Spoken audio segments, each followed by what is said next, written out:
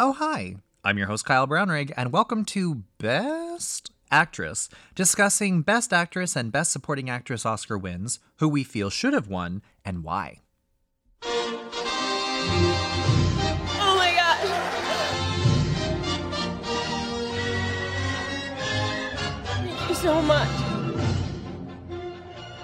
Those nominated this year are, for her portrayal of a woman's quiet desperation as she sees her life, her family, and ultimately her world disintegrating around her, Jane Alexander in Testament. As the colorful, witty, multidimensional widow and mother whose stormy relationship with her daughter causes them both to grow, Shirley MacLaine in Terms of Endearment.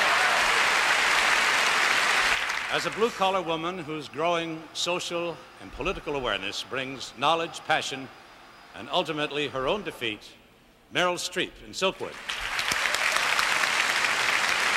For her warm and affectionate portrayal of a British working girl who longs for something more and finds it through the awakening of her own mind, Julie Walters in Educating Rita. And for her performance of brilliantly etched moments from a marriage and a life which are the center of the film, Debra Winger in Terms of Endearment.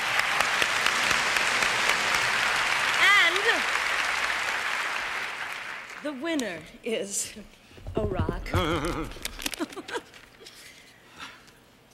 The winner is Shirley MacLaine. Terms of Endearment.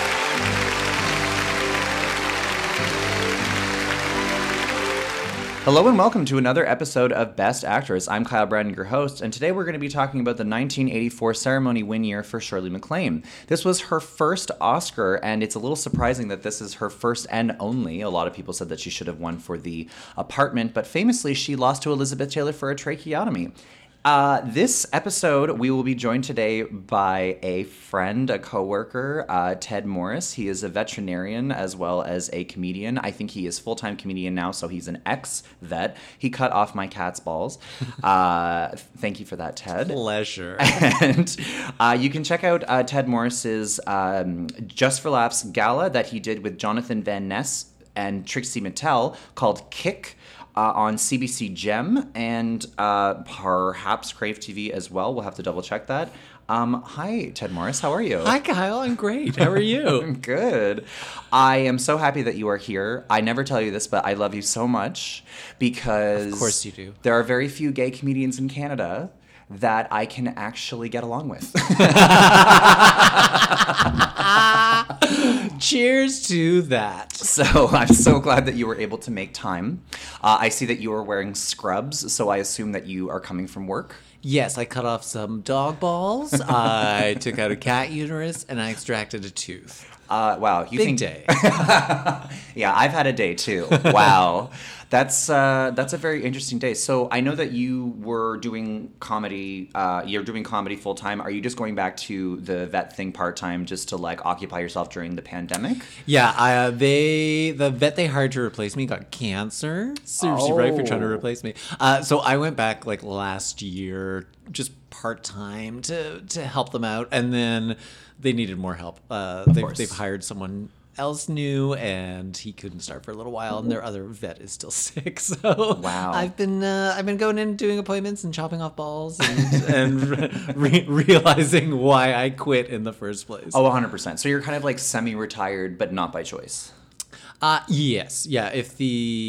Everyone's like, just leap and the universe will catch you. And right. So I leapt, and then a pandemic happened like 3 months after I decided to do comedy full time. Oh, God. Timing. Yeah, no, I know. I mean, when we moved to this apartment in the gay village, it was like we moved here because we were like, we'll be in the middle of everything. Yeah. We'll go like to the bars, and it'll just be like party and fun, and we'll go to Pride. And then the pandemic happened. Yeah.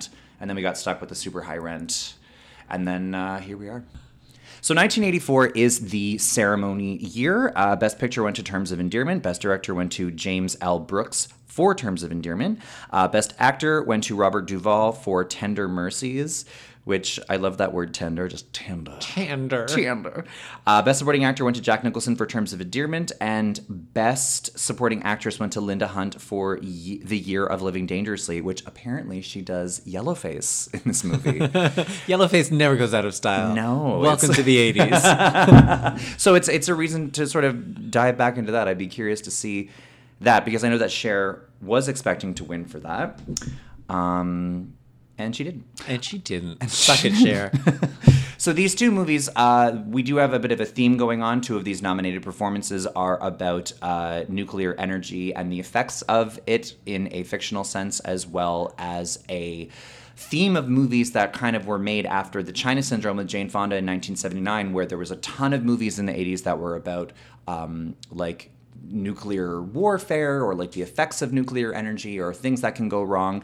And a lot of these things actually happened before Chernobyl, because Chernobyl was 1986 and these movies were like earlier than that. So I feel like Chernobyl was probably the climax of like all of these fictional stories that led.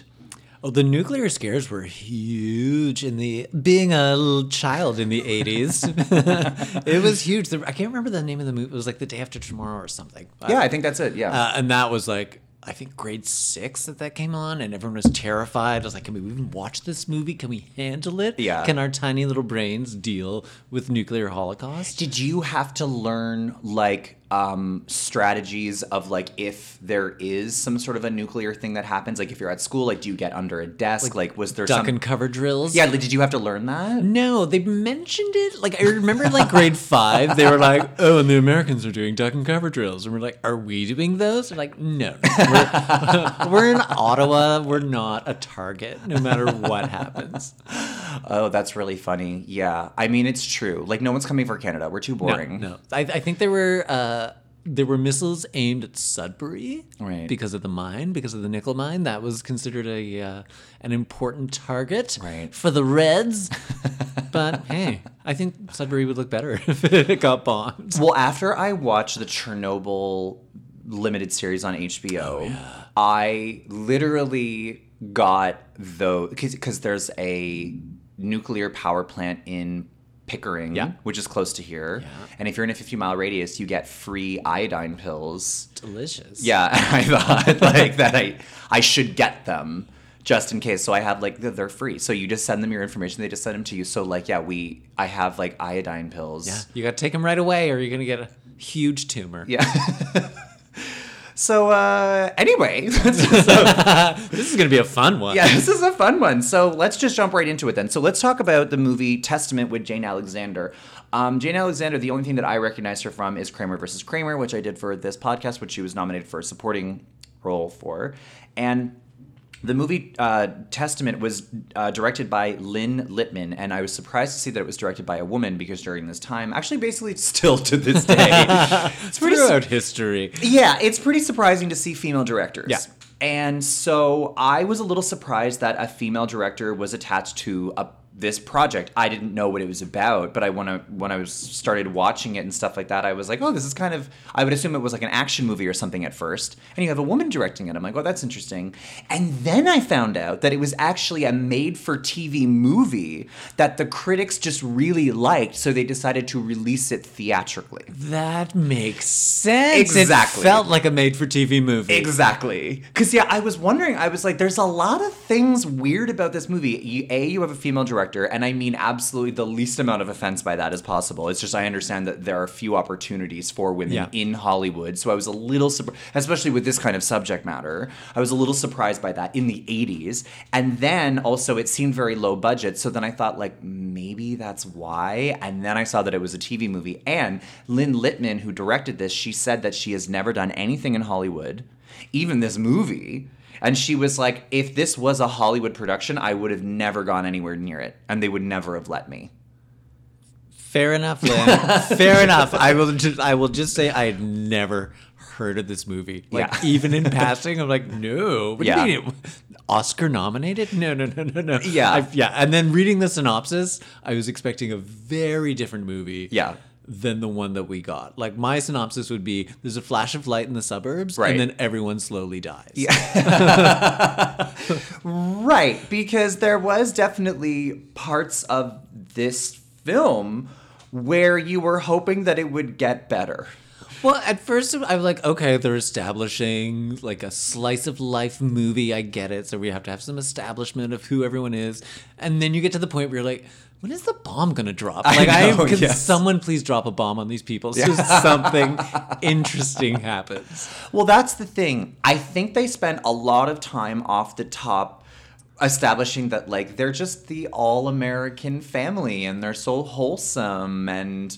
You know, it's just your typical matriarch and patriarch of the family and stuff. And then it takes forever to get to the point, and then the light thing happens where there was bombs or whatever it was exactly, because San Francisco got bombs, which is so homophobic. So homophobic. Also, just putting this out there, that her alarm clock was a Jane Fonda workout. Well, it was the 80s. We had my sisters and my mom would do Jane Fonda's 20-minute workout. You had to flip the record over to do, I guess, the extended workout. I don't know. It wasn't like a video cassette or like a beta tape. Oh, we couldn't afford a VCR. We like some of these movies I definitely watched because my parents rented a VCR from the video store for a weekend so we could watch some movies. What a gift. But no, Jane Fonda, you couldn't jump too much otherwise. You know, the record would skip and you'd have to start the workout all over again. Oh, yeah. No, for sure. I definitely love how Kevin Costner popped up in the movie. Yeah, baby Kevin Costner and Rebecca De Mornay. He was so stiff, distant, and weird in this movie, and I can kind of understand how his career... I think he made a lot of good choices, like with Dances with Wolves and Angels in the Outfield, and then Waterworld, and then just it kind of choices. Tanked. I think he had a little moment, and after watching him in this movie, I can kind of see why his career didn't, I don't know. Like, anyway, it's just like he demonstrated to me, I was like, yeah, wow, that was really awful. Like, seeing him in this movie, he was awful in this movie. He was terrible. He was terrible. Yeah, the only actor I knew was Lucas Haas. Okay. And that was just because he did, like, Witness. Was he the dad? He was the kid. He was the... was he the first of their kids that died, or he was... Well, so let's talk about... First of all, so Jane Alexander in the movie is the mother of these kids, and I became very frustrated with how she was supposed to have, like, a greasy look to her and, like, no makeup, but she always looked great. It was a very casual apocalypse. Yes, I love like that. Things kept going. I'm like, first of all, now that we've seen how Americans react to a crisis, it was just wildly unbelievable. Yeah. Like, everyone's just very calm. They still had garbage pickup for like weeks after the world ended. And then at one point they're like, "Are we going on a picnic?" I'm like, if you saw the lights and your husband's like commuting to San Francisco, shouldn't you all be very dead soon? Yeah, 100%. And he never came home. So he never came home. You assume he dies. So yeah, this was originally shot as a made-for-TV movie, so I feel like maybe some of the criticisms that like we might have toward it, it's like, well, maybe it wasn't their fault because the budget was so low. Yeah, they just had like the small town set and just a town full of white people. That's exactly. That I noticed. It's like, okay, this is the 80s. Yeah. And therefore only white people exist on film. I did clock the one black person at the church, though. There was one black guy with a beard. And it was like, oh, there you are. There he is. And then that was it for the rest. Like, I rake the leaves at the church. Yeah, that's why I got cast. That's why I got here. I think that in terms of Jane Alexander's performance, I think it was more like seeing a familiar face from the 70s in a made-for-TV movie, and she brought her talent to the story. But compared to the other nominated performances, I would say that this was the weakest one. However, there are things in here that are the reason why. And I think it just comes down to budget, because obviously this was a made-for-TV movie and it's not quite the same thing as... And so I think that Jane Alexander did the best that she could with it. But there was just a lot of so many cringe moments. Like whenever her daughter talked about walking in on her mom and dad fucking and then being like, what does it feel like? That was so awkward. No, and then she says, don't tell me like a mom. I'm yeah, like, ew. So gross. And then she says, quote, well, you have a space that a person fills up. And it's just like... Please fill up my space. The line of the movie. And, I think some of the better moments is whenever whenever her son dies. I think it was the youngest son that died. And they're burying him in the backyard, and she cannot find his teddy bear. Yeah. And she's frantically running through the house. That was a great moment. Because, frankly, this movie was kind of comically bad. And it was so bad. Like, if there's a nuclear holocaust, don't do the school play. Like, nobody wants to go to the school play at the best of times. You're like, let's have some normalcy for the kids. I'm like, no, let's go find some iodine pills. That's what we should all be doing right now. Like, the play was a bigger disaster than, the fallout. I understand why they dropped those bombs. Yeah. I think she had really nice moments because she's Jane Alexander. She obviously has the talent, and she brought a lot of great acting to certain scenes. But overall, there was just, I guess for the time, maybe this movie meant a lot to people, but it just doesn't really age well because now it's quite corny and quite silly to watch. Yeah, I mean, she didn't really have much to work with the script. Exactly. It was a very small. They were trying to do a small, quiet Holocaust. How the Holocaust affects the nuclear family. Yeah, and she really did not have much to work with. Yeah. Why she tried to bathe her kid in that absurdly small bowl that he then had wickedly bloody diarrhea in. I was like, you've lost it. You've lost it completely. Yeah. Let me just watch my child in a teacup. Yeah, in the sink, and it was just covered with shit. And then she was dipping the cloth into the shitty water and then wiping it on his face. I was like, what is... I don't understand what's happening here. Also, the seniors were surviving, but not the children. Yeah. That was weird. I mean, everything about it was weird. I enjoyed the fact that they showed the breakdown of society just from men not having their ties done up properly. They would just have it slightly loose, and that was to indicate their inner mental turmoil. But everyone still got their suits on. Yeah. Another thing that I kind of thought was that she was just a little too chill about her kids dying. Yeah. And her husband obviously being dead. It was she accepted everything very early on. It was okay, let's just see how this plays out. Yeah. She seemed, I feel I wanted more from her. Also, a fun fact about this movie that I read that I was okay. They were they said that in the movie that Hiroshi, the little kid that had Down syndrome, they said Hiroshi actually has Down syndrome as a fact of this movie on IMDb. And I'm yeah, I hope so. Otherwise, that was an amazing performance. Give him the Oscar. Just the physical mannerisms, everything. Yeah. Do you remember when she kissed the priest on the mouth very intimately? Yes. When she was burying so confusing one of her 47 children, and then she just turns around and makes out with the priest, and then they never go back to it. Yep. There were so many issues with this movie. That's all she needed. She just needed some lips. Yeah. And then I think that overall this movie, I think Jane Alexander, I think that they were probably just nominating her because she was a familiar face at the Oscars. At this point, she'd been nominated twice.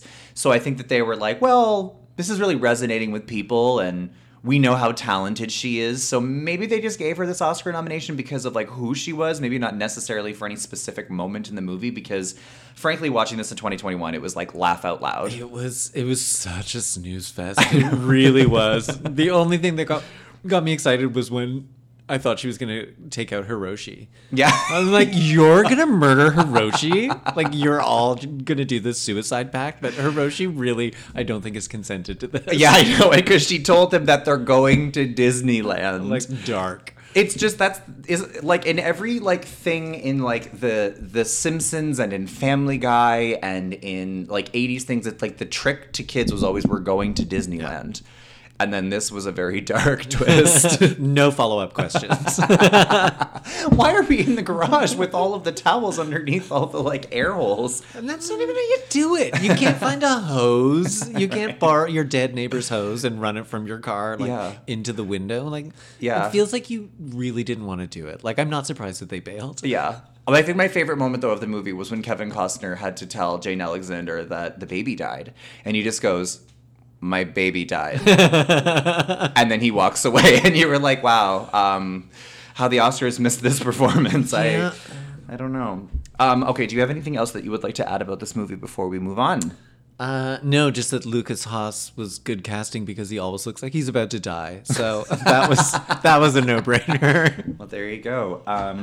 Okay, so since we're just talking about these sort of nuclear energy kind of movies, let's talk about Silkwood and Meryl Streep. Oh, Karen Silkwood. So, yes, this is based on Karen Silkwood. I didn't realize that the movie was actually based in the 70s because, frankly, like, when I watch movies from the 80s and the 70s, it's just one giant camel toe. Like, I don't know. I can't tell the difference. Was this supposed to be in the 70s? Because they had a giant... Didn't they have a giant cell phone? That's very 80s. Yeah, no, this was based in 1974. Oh, it missed the mark. I thought so, too. Or perhaps they were, like, making it in the 80s, but then at the end of the movie when they cut to the grave of Karen Silkwood, and it says, like, you know... I don't remember what it started, but it's like 1950-something to 1974. So maybe they were just trying to demonstrate that, like, see, it's real. Like, this happened. But I'm pretty sure that it was based in the 70s. Fun. Yeah. So let's talk about...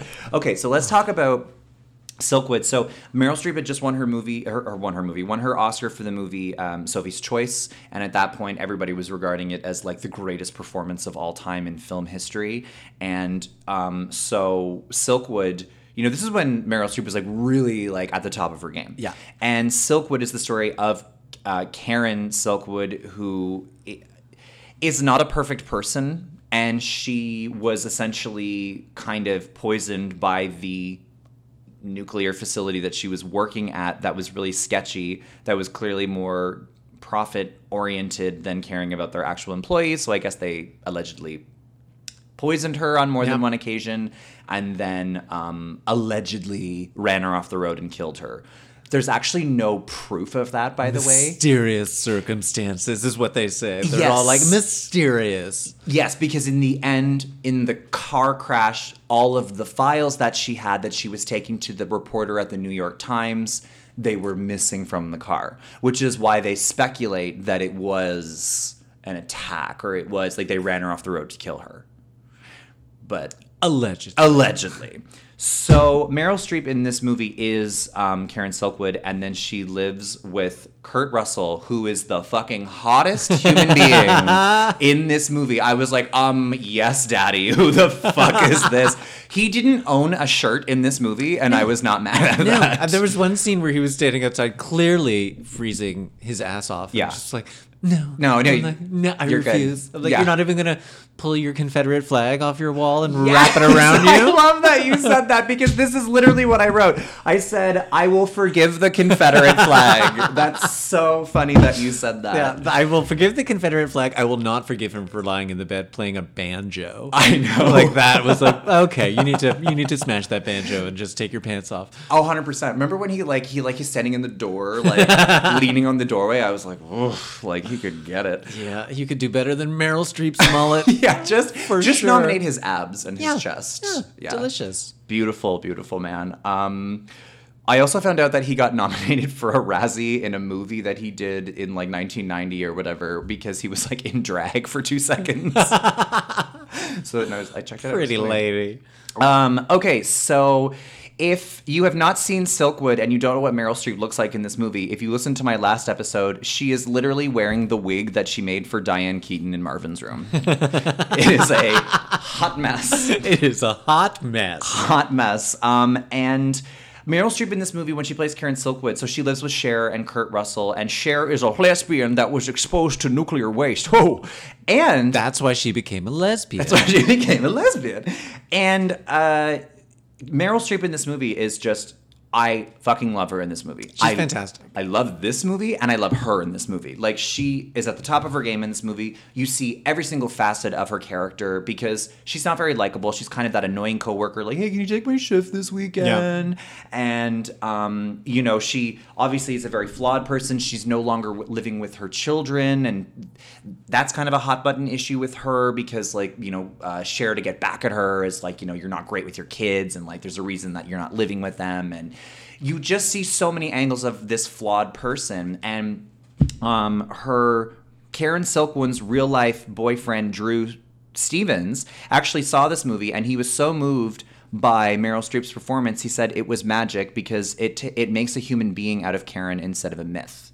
So she brought so much reality to the role, and I think that hearing that from the boyfriend is such a compliment. She nailed it. Yeah, I think so too. So yeah, so what did you think? I don't think I loved it as much as you did. I thought it was good. Like, I mean, there were parts of it where I'm like, okay, you're very concerned about all this this plutonium that you're working with. Yet in every single scene, there's a cigarette in your hand. I know. Every single one. I'm like, well, maybe you've got other things to worry about, Karen. She was good though. I wish they knew more. Like I found it a very unsatisfying ending because they're like, and she died, and we don't know what, but we suspect all this stuff. And I'm like, okay. Yeah. And I kind of wish that they'd explored that a little more. But if there's no information, there's no information. Right. Well, the plant that she was working for closed down a year later, so they must have been doing something. Just some casual plutonium stuff. It was weird. Cher was weird casting. Oh, really? You didn't? Oh, that's funny. I felt that she wasn't used. Like, I felt that role could have been played by anyone. Yeah. And I know it was one of the first roles that Cher did, but I'm like, yeah, that could have been anyone. I didn't realize she was a lesbian. Yeah. It did like they had to specifically be like, and you're a lesbian. I was like, oh, like I didn't understand the mortician who was doing her makeup was someone that she was interested in. That was the girl that played Tina in Mommy Dearest. Oh. Yeah. And I was like, oh, hey, girl, what are you doing here? Well, I used to have a joke about like beauticians who failed out of beauty school having to just do makeup on dead people. And that's pretty much what happened with Cher's makeup. Like, it looked terrible. Oh, that was You so look very funny. pale. And it was the most female. It was the most feminine she looked in the whole movie too. Yeah. Yeah, because she had like the hair from mermaids, but like the makeup of a corpse. And then Kurt Russell's like, "You look dead," and then she's like, "Yeah, well, that's what she works on." She's like, "No." Talking about that specifically, so up until this point, the only way that people knew Cher was like Sonny and Cher in these ridiculous, fabulous outfits by Bob Mackie, and she was the original red carpet renegade. So her clothes were very unconventional and very strange. So people really didn't take her very seriously. And then they said that when there was a trailer, some sort of a screening in Chicago, when for Silkwood, when Cher's name came up, people started laughing, like in the theater. Oh, I'm sure. And then Cher was so terrified of this, and when she talked to her agent or her manager or whatever, he was like, "You're gonna just need to let them see the movie, and then just give it time, and then you'll see." And then when they did see the movie in Chicago, at the end of the movie, when her name came up in the credits, everyone started applauding. Go Cher! Yeah, exactly.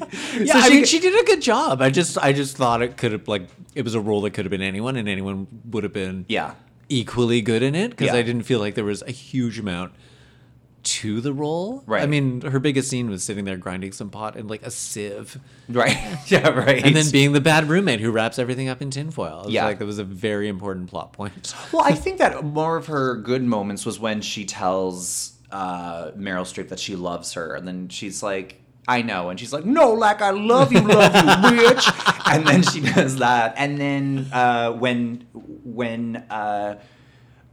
they're on that like swinging chair on the porch, and they're like, I don't know if I understood that scene. It was very well acted, but they were just like sobbing, and I was like, I feel like you guys are like out of 12 for the scene when what was leading up to it didn't call for that. Yeah, it was like, did we miss a scene?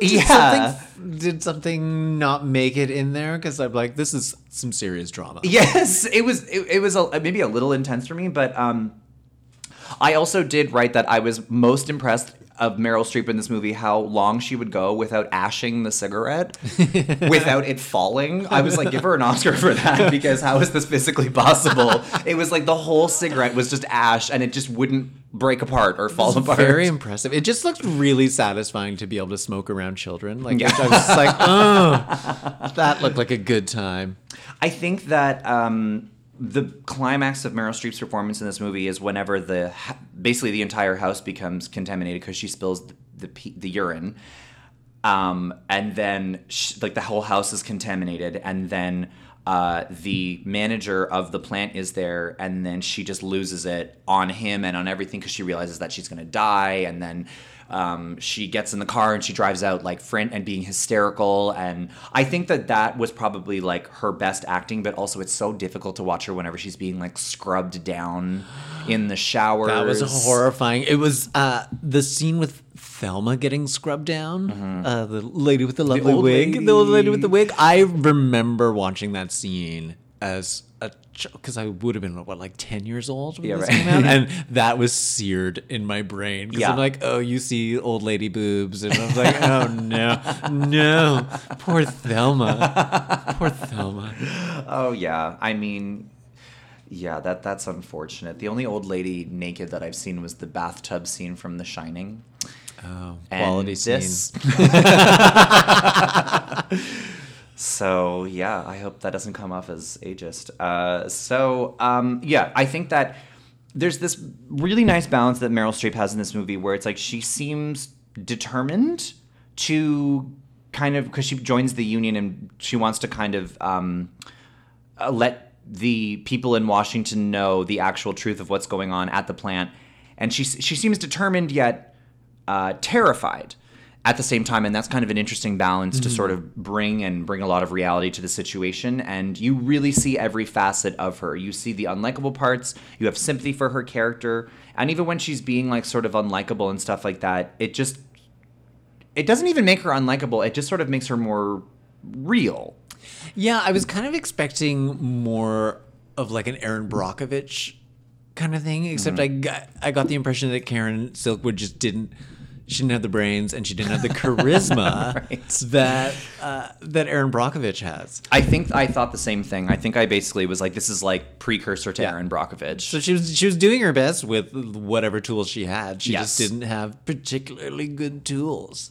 This film set a legal precedent in the U.S. Supreme Court that was protecting confidential sources for filmmakers under the First Amendment. So I guess that even while this film is being made, a nuclear power plant or whatever company that this was attached to was trying to protect their company as much as possible. And maybe finding out which employees it was. It's like, why? So you can kill them too, you know? Like, Lily Tomlin actually auditioned to play Dolly, which was Cher. Actual lesbian playing a lesbian? That'll never fly. I know. I think about that all the time. I'm like, why can't we just have gay people playing gay people? And they're like, well, we don't want to disgust audiences. Yeah, please, like, we want people to come and watch these things. Allegedly, I don't know if this is true, but allegedly Karen Silkwood's actual gravesite in East Texas Cemetery still emits radiation. I don't know if that's true, but I read that. Fun. I think Karen Gay Silkwood. Yeah, I think. Yeah, weird middle name. I think of all of the performance, this was probably the most compelling performance for me of like all of the movies. And Meryl Streep just knocked it out of the park. This was Meryl Streep like at her best. Yeah. Peak Streep. And I loved this movie. And if anybody hasn't seen this movie, just check it out for Kurt Russell shirtless. It's worth it. Just gloss over the big Confederate flag behind him. Do you have anything else that you would like to add before we move on? No, let's move on. Okay.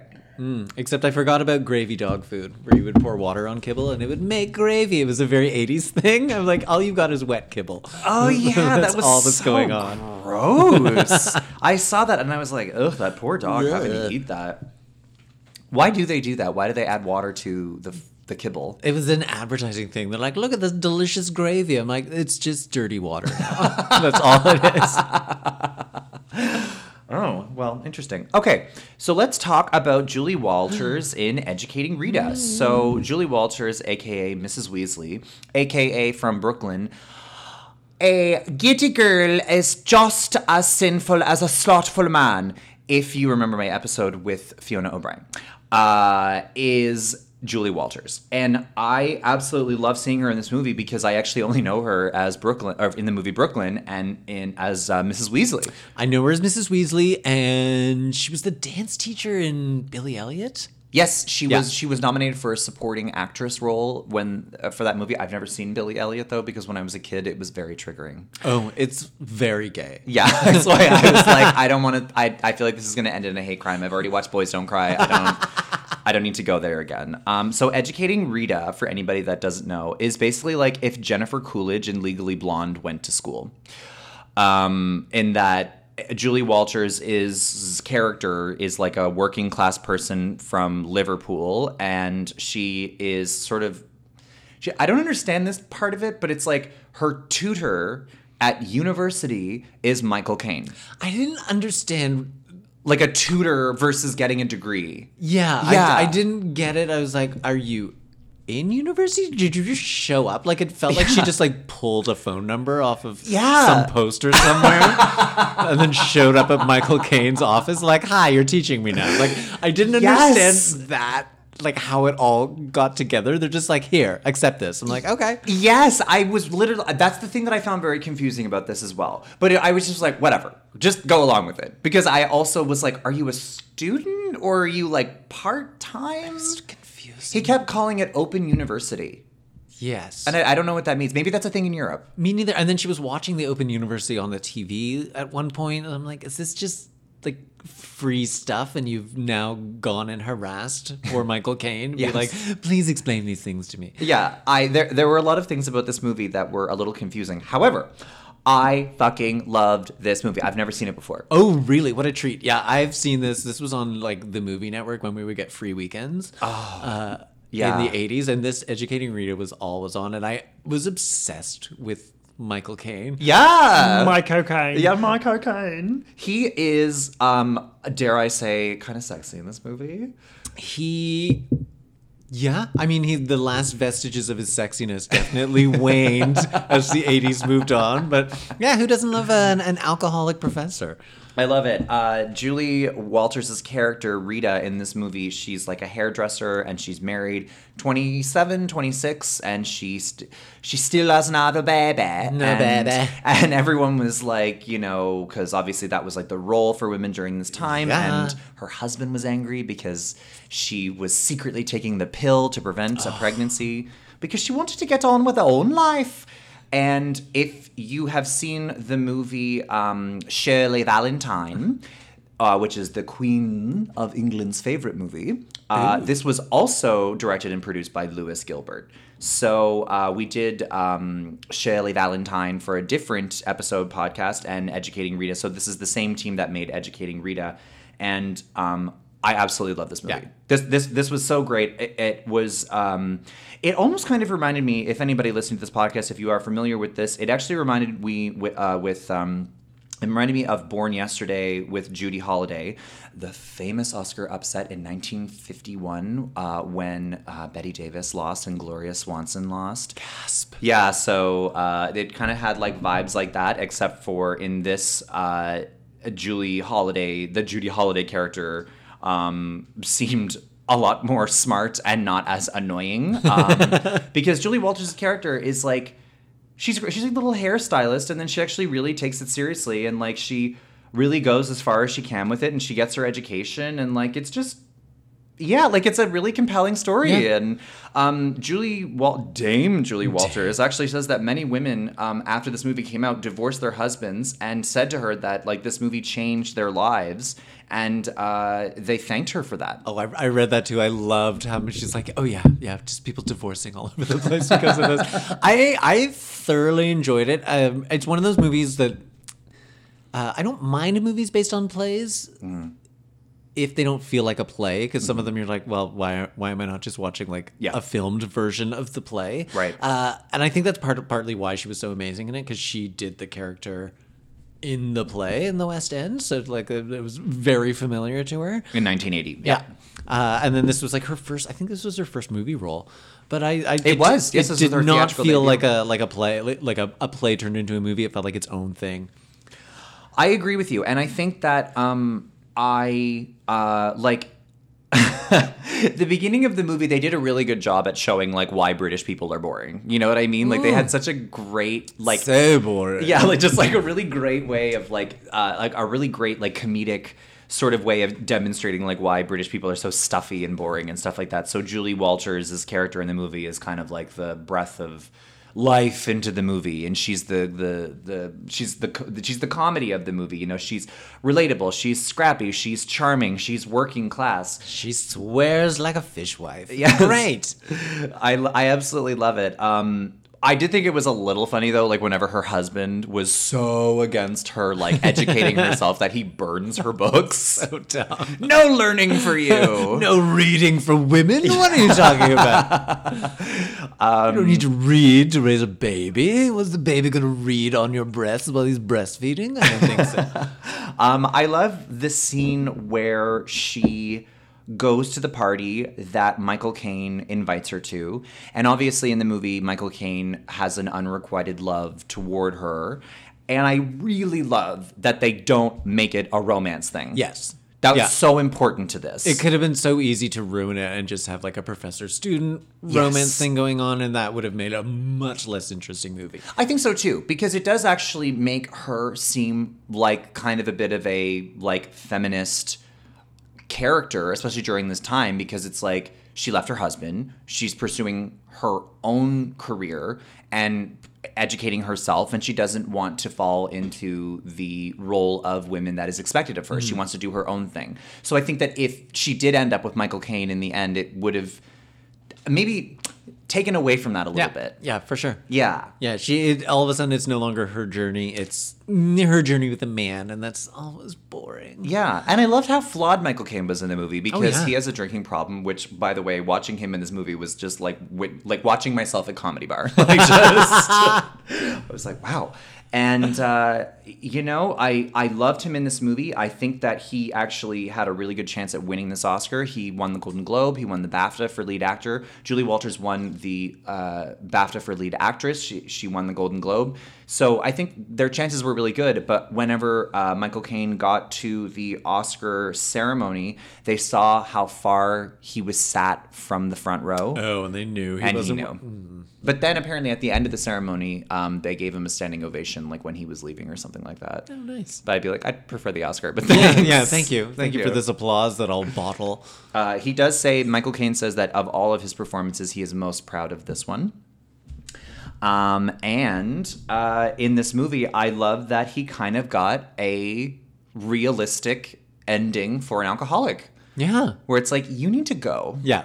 Take some time. And he's like, sort yourself out. Sort yourself out. Go to Australia. Yeah, it was cute for a while, but it's a bit messy now. Yeah, you got to go. And I love that. I love that he did that. And I love that it wasn't like Julie Walters was like, I'll fix you. Yeah. I will save you. Yeah. I really like She's this. busy saving herself. Yeah. I think that this movie actually has aged really, really well. I loved it so much. But whenever she gets invited to that party and then she goes and then she just feels like she's not going to fit in. So then she leaves that note on the car. She's like, I couldn't make it. I thought that was kind of weird. Like, I couldn't make it. Just like, but you made it all the way to this car. Right. You made it just outside, just slightly down the street. She ratted herself out. With your bottle of cheap Spanish wine. But you know, I think I kind of related to that scene a lot because I feel a lot of the times like as a gay person, you know, a lot of my friends are straight. Growing up, I had a lot of straight friends and stuff like that. And my parents are straight. Yeah, exactly. There's just straight people all around. A lot of straight people. And I actually kind of find that way going to parties with other gay people. Because I grew up in like a suburban bubble, and then I moved to Toronto when I was like 28, 29, and Shanti Marostica was like the first gay friend I ever had in my entire life. And so whenever I hang out with gay people, I always have a really difficult time. And I really related to this scene because I'm like, I know what that's like, where you're like, I don't know what I'm going to talk to them about. And I think I have a very hard time connecting with gay people because, like, I mean, that party that you and I were at where all the gay comics and stuff were there, and they got so hardcore into pop music and the charts of like 1974 and who produced the song, and I'm like, I don't know this. I don't know what to do, so I just sat there like just folding like a napkin. Dick. I don't know. Yeah, exactly. I didn't know there'd be a quiz. I know, exactly. So I really related to that scene, and I think that like there was just so much of this movie where it's like you don't need to be like a housewife trapped in an unhappy marriage to relate to this content. And there was so much of this movie that was just so relatable, and I really loved it. I really, really loved this movie. I love the party scene where she leaves a note. I love the scene where she was just sitting in the pub and her mom's like, everyone's singing, and then like she's like, I don't fit in here, and her mom's just quietly crying. I'm like, oh yeah, that's a glimpse of your future. You might want to try to change your life. Like, if you want to go to the pub every night and sing and drink, then that's great. But she obviously realized there's more to life than this. Yeah. How dare she, according to her family. I thought it was a little random, though, when she had Trish as her roommate who, like, overdosed. Yeah. And then she was going to potentially miss her exam the next morning at 9 a.m. But then, like, her roommate's totally fine, and then she goes to the exam the next day, and they don't even talk about it again, and she passes with flying colors. You're like, I thought there was going to be a bigger payoff for that. Yeah. Like, oh, is this going? No, just yeah. But she's fine. Yeah. Well, what should we do? Should we have her like sleep through her alarm, or should we have her roommate OD on something? Well, that seems more. Yeah, like it was just a stakes. minor inconvenience to her. Please don't vomit on my papers. Yeah, exactly. I think my favorite part, though, and this is going to be a performance piece, so brace yourself. I do love so much whenever she was imitating her roommate. I burst out laughing whenever she was like, "Hello, Frank," and she's like, "Wouldn't you simply die without Marlet? As Trish says, there's not a lot of point of discussing beautiful literature with an ugly voice." Oh my God. When she did that fucking voice, I died. Because then she switches back into Rita, and then she literally was like, "I'm talking about myself," and like just she switches back into it. And it's so fucking funny because whenever people do like proper British accents, oh my God, I just think it's so funny. Like, I just think it's just the funniest thing like in a the posh world. accent? Because Like no one talks like that. Like, I have British friends in, I go to this barber shop called Glassbox in Toronto, and it's like $60 for like a buzz cut. You're like, thanks. But like, you know, it's very stylish. And so I'll spend the money. And then the guy that I have, he's from London, but he's very like, "Hey, yo, how's it going? I go say yo." And he's sometimes very difficult to understand because he mutters a lot of his words. Where if I'm around him and we'll just be like joking around and stuff like that, if I do like a British accent, it's like I would tend to go to like a Downton Abbey, like, "Of course, like absolutely," and he would just be like, "Just so you know, like no one talks like that, like no one."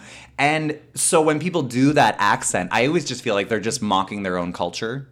Yeah, mocking the elite.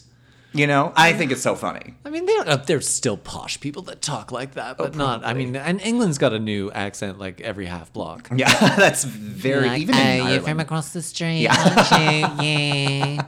It's just this from totally down the bend. Yeah, right. Yeah. Well, it's like when we imitate Canadians, like a Canadian accent. Where it's like, "Hey, bud, how's it going? Fuck yonder, bud." Like Like it's doing a hoser thing, or like an East Coast thing, or like whenever you see Americans imitate Canadians, and we sound like complete morons. Where they're like, "Oh, hey, how's it going? About a boot?" And you're like, "That's Minnesota." 100%. That's 100% Minnesota. That's the airport. The Minneapolis-St. Paul airport. Every time I fly through it, and I hear that voice on the announcements, I'm like, "We're all gonna die. We're all gonna die." Is that what the mechanics sound like? This plane's not making it off the ground. Oh yeah. Oh yeah. Oh yeah. You betcha. You got a phone down here, you think? Okay, so the movie of Educating Rita, they had rights in America, and originally their American producers wanted Dolly Parton for Rita and Paul Newman as the professor. Paul Newman is such a babe. Yeah, and in 1983 he would have been old, but still back in the day. Still kind of babish. Yeah. Yeah, that would have been a very different movie. And then Educating Rita. Yeah. Well, heck, darling, I love to learn. That's my Dolly Parton. I've never done a Dolly Parton impression. In 2002, Lewis Gilbert, who was the producer and director of this film, actually wanted to readapt this into a play with Halle Berry and Denzel Washington, after they had won their Oscar for Training Day and Monsters Ball, and it never happened. But he really wanted it to. He really wanted it to happen. Well, good story, but does it need to be redone? Probably not. I think Julie Walters is just amazing in this movie. Just nails every single scene. I literally, for the rest of the week, am just going to be, talking about simply die without Maud. Like, I just will be talking like that, and I loved her in this movie. I would recommend. Yeah. Do you have anything else that you would like to add before we move on? No, let us move on to the meat. The meat of this podcast. Sandwich. So yes, let's talk about Terms of Endearment. So we'll talk about the winner last. So let's talk specifically about Debra Winger.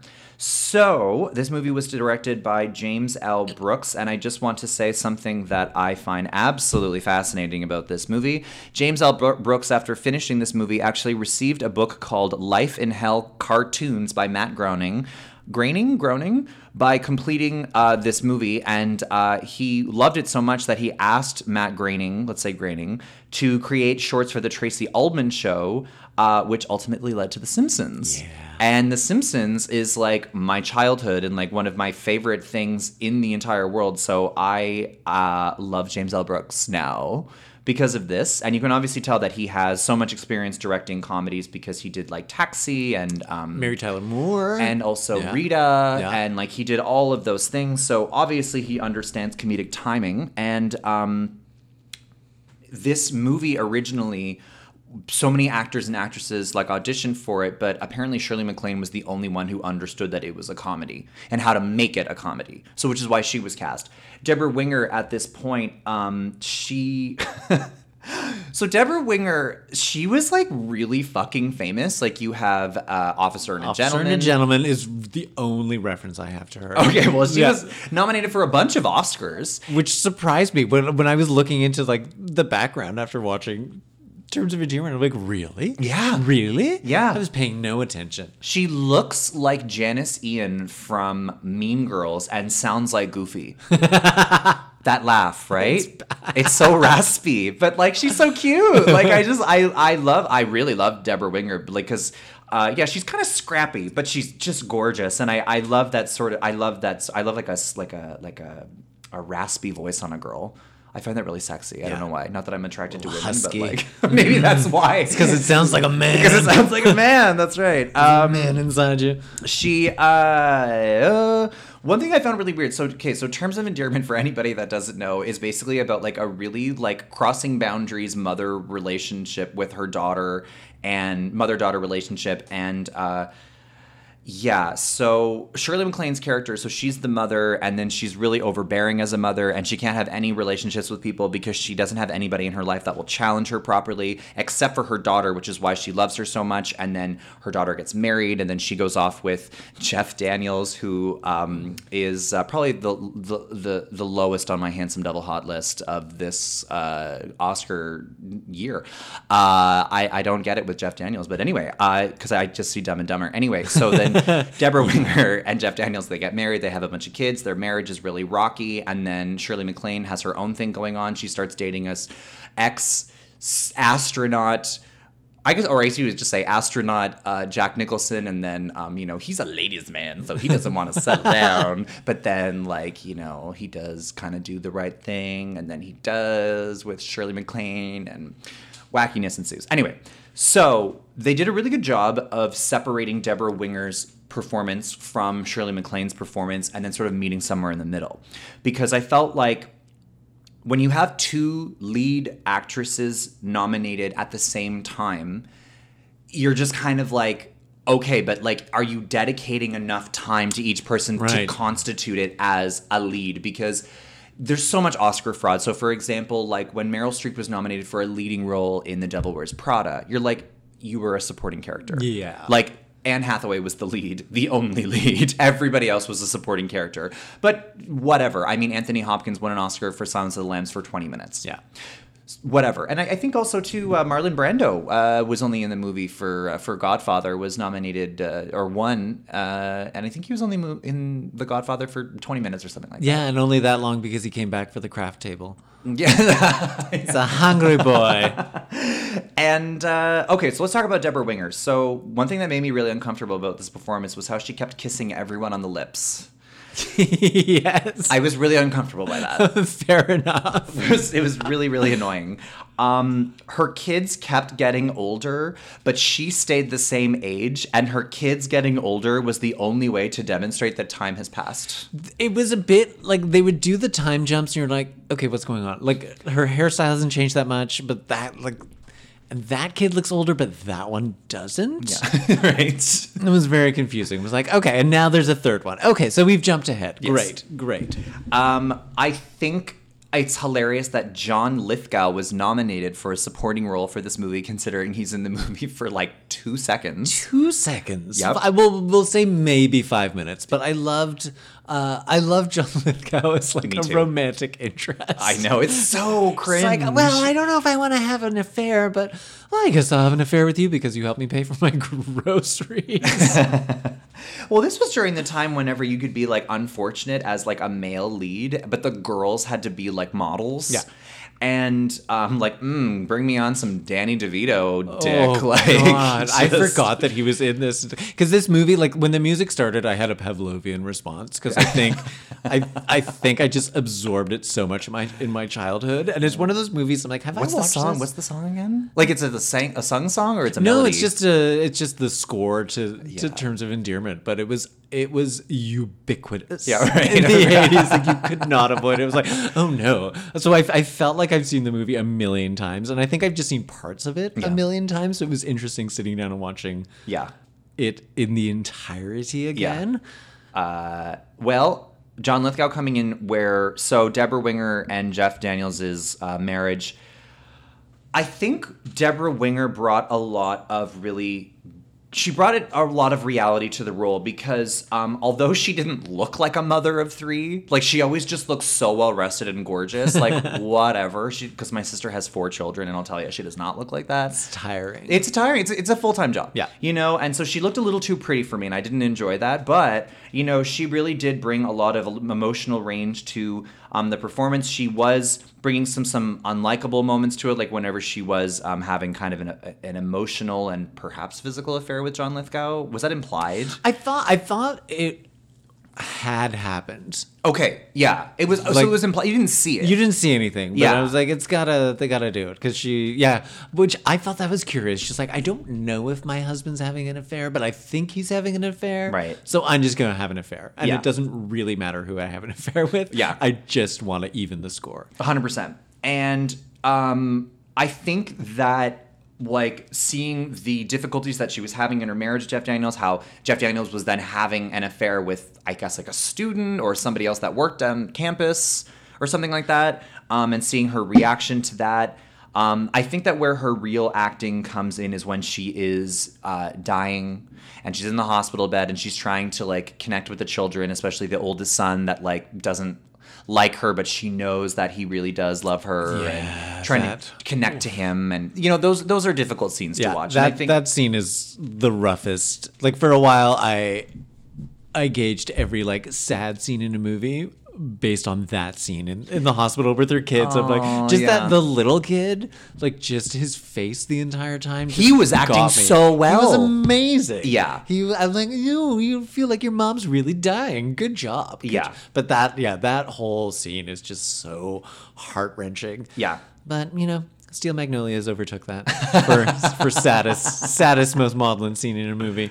I think that it was sort of interesting how she only really seemed to care about her illness like when the treatments weren't working. Because then she had to come to terms with like what was actually happening and what would happen to her and what would happen to her family. And then she knew because of everything that was going on with Jeff Daniels. And it's like, well, Jeff Daniels is not equipped to take care of his children.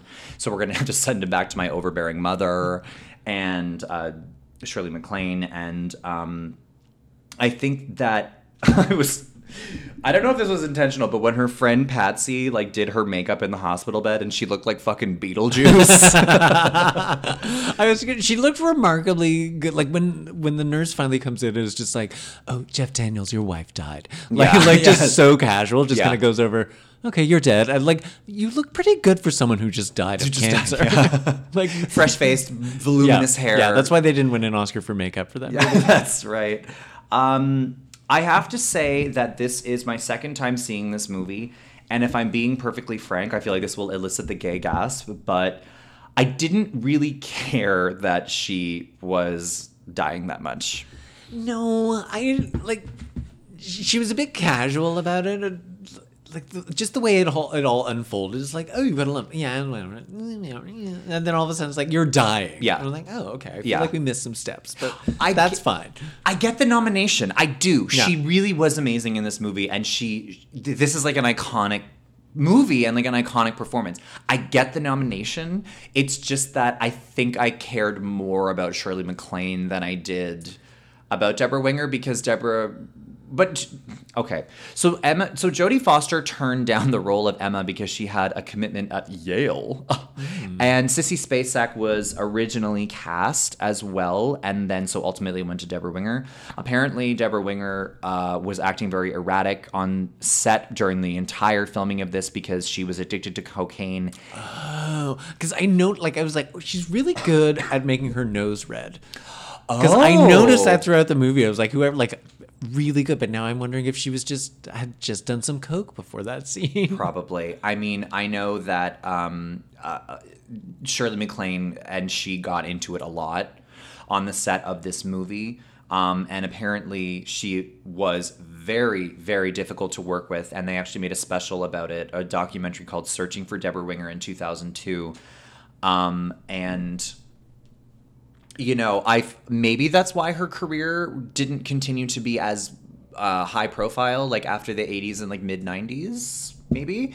But a lot of people criticized Debra Winger for not going supporting for this movie because she likely would have won the Oscar if she would have gone because supporting. I guess you submit yourself for whatever category you think is I'm not sure how it works. Or someone submits you. I'm sure you're like, could you, take that off? I'm not sure how it works, but I think it's sort of like the actors decide what you're going to be. But I don't know. I'm not like sure. The Canadian Comedy Awards. No. You can put yourself in for whatever category. Whatever fits, yeah. Whatever right. fits. I think I got this. Do you have anything else that you would like to add to Debra Winger's performance? I don't think so. Can we talk about how bad Jeff Daniels' name was? Yeah. What was it? Flap. Oh, yeah. What the hell is that? From the white names from the people that brought you Mitt and Dunk and Flip. It was just... Flap. When somebody says flap, I just think like a meat flap, like a vagina. That's what I'm picturing. I'm trying to say vagina. Yeah, I'm trying to think. Do you know what I'm saying? Jack Nicholson. Garrett Breedlove. Yes. Also a terrible name. You sound like a gay porn star. Yeah, I know. I was like, ugh. Okay, so then let's talk about Shirley MacLaine, the winner. So Shirley MacLaine, in Terms of Endearment, if you haven't seen it, picture her just dressed like Mary Kay. And being a giant cock tease. Yes, so she was courted by a lot of men in this movie, and the only one that could win her heart was the man who challenged her, Jack Nicholson. She was this overbearing mother, very controlling, very clingy, very codependent to her daughter. I think that this is like definitely Shirley MacLaine's at her best being Shirley MacLaine, like the type of sort of no bullshit, but she's funny about it kind of character, and she's so good at playing that role, but I think that she's the best in this movie. I feel like modern audiences would probably say that she has super undiagnosed borderline personality disorder because she kind of makes every situation about her, and she's always a victim, and she always has to like be so overbearing into other people's lives about like little tiny things that are happening to her, but she's always the biggest victim, which is often a very common thing with people with BPD. But this was back in the day where like there was no such thing as mental health issues. She was just having a rough day. Yeah, you're just dramatic. And I did think that it was, funny how she was being courted by like all of those men, and like she didn't really care because there was a lot of comedic parts of the movie that made you enjoy it. Like whenever the opening scene, she goes and like disturbs the baby that's sleeping in the crib, so that she starts crying, and she's like, that's better, and then she just leaves. There's a lot of really great moments in the movie, and I think there was a lot of really great comedic moments when you're watching her and Jack Nicholson at the restaurant, like whenever she's like in the convertible and the top is down and her hair is a fucking mess, and then she goes into the bathroom and she's just like a hot mess. And I was very impressed at how well she managed to rein that coif in. Yeah, so she made it look really good. Yeah, like, good job. Yeah. Good job. Whenever she was like on the beach and they're like spinning, they're like doing donuts on the beach, and then she hits the brakes and he goes flying, and there was a lot of really great moments from her. I love that she always had her boundaries. I love that she always like was consistent. There wasn't really much growth to her character. She kind of just seemed consistently her. Yeah, she was. I mean, the only thing that happened was she finally stopped being a cocktease and let someone in. She's like, okay, I'm going to get laid, and I really, really like it. And I probably should have been doing a lot more of this. That was the only growth I saw. Yeah, it was Jack Nicholson's growth, literally. Growth. Jack Nicholson, he's like hot and not at the same time. I'm definitely on the not side. Yeah. Like I've never watched any Jack Nicholson movie and been like, I'm gonna get me some of that.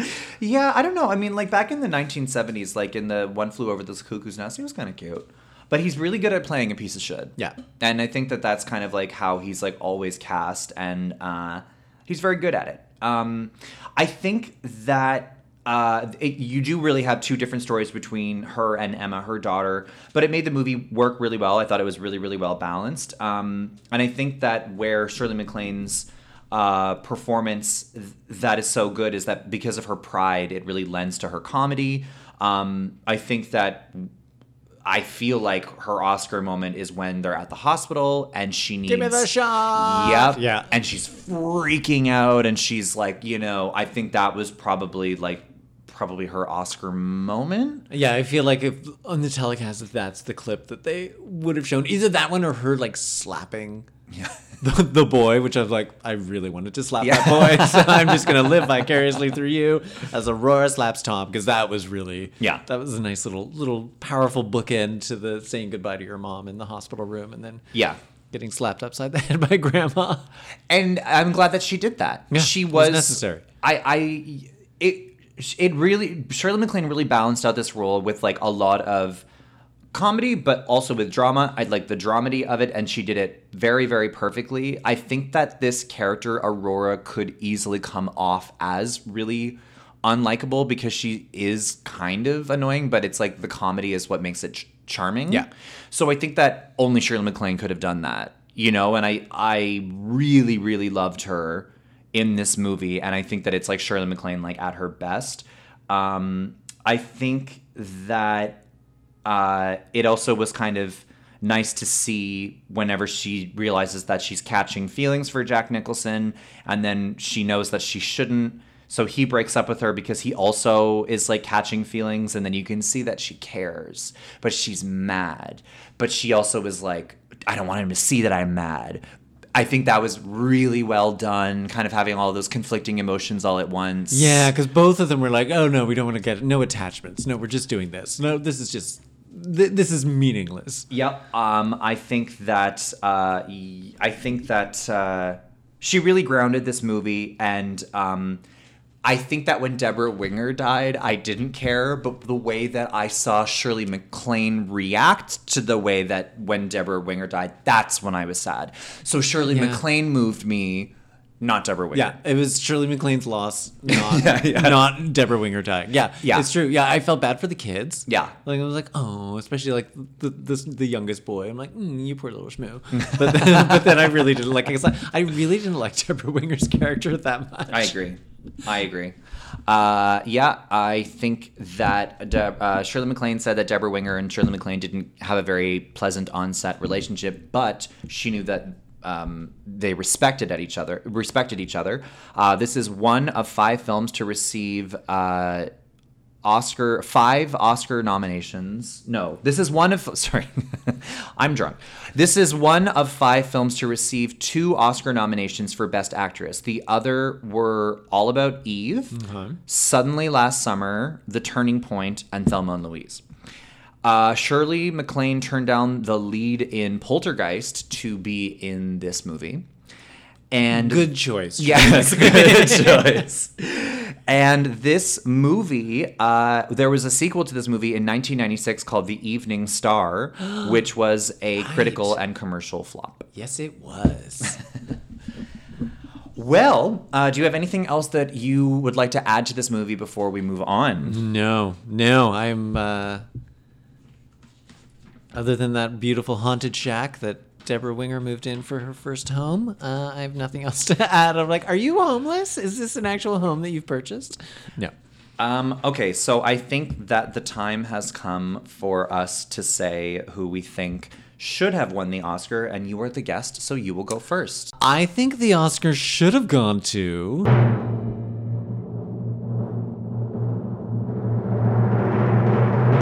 Well, Shirley MacLaine. I mean, she really did. It's an iconic performance, and it's one of the performances that everyone's going to be talking about forever. But I'm very torn because I loved Julie Walters' performance, and I loved that movie. Like, as a whole, I think I enjoyed Educating Rita a lot more than Terms of Endearment, just because there was a lot more enjoyable people in it. But I get why. I get why Shirley MacLaine won. Yeah, like it really was a classic Shirley MacLaine, but like at the top of her game. Right.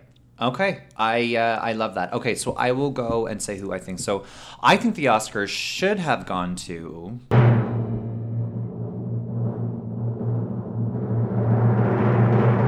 Meryl Streep for Silkwood.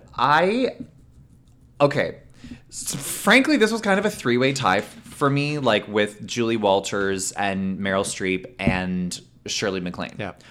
However, of all of the movies, I think that the most compelling performance for me was Meryl Streep. I think this was Streep at like the top of her game. I think that she brought so many angles to the character because she was kind of a little unlikable, but she made it likable. I also think that like you just saw every facet of her, every mood and where she was coming from. And I really enjoyed watching like her journey. And I think I liked her performance the most. That being said though, like Julie Walters was like amazing. I would probably watch the movie Educating Rita again. Like I would recommend it to anybody like that hasn't watched it before. It's very, very well acted and really cool to see Mrs. Weasley younger. And Shirley MacLaine, it's like this is the best Shirley MacLaine performance ever. And I'm glad she won the Oscar, but for me it was Meryl Streep and Silkwood. Nice. If I'd liked Silkwood more, I might have gone with Meryl Streep.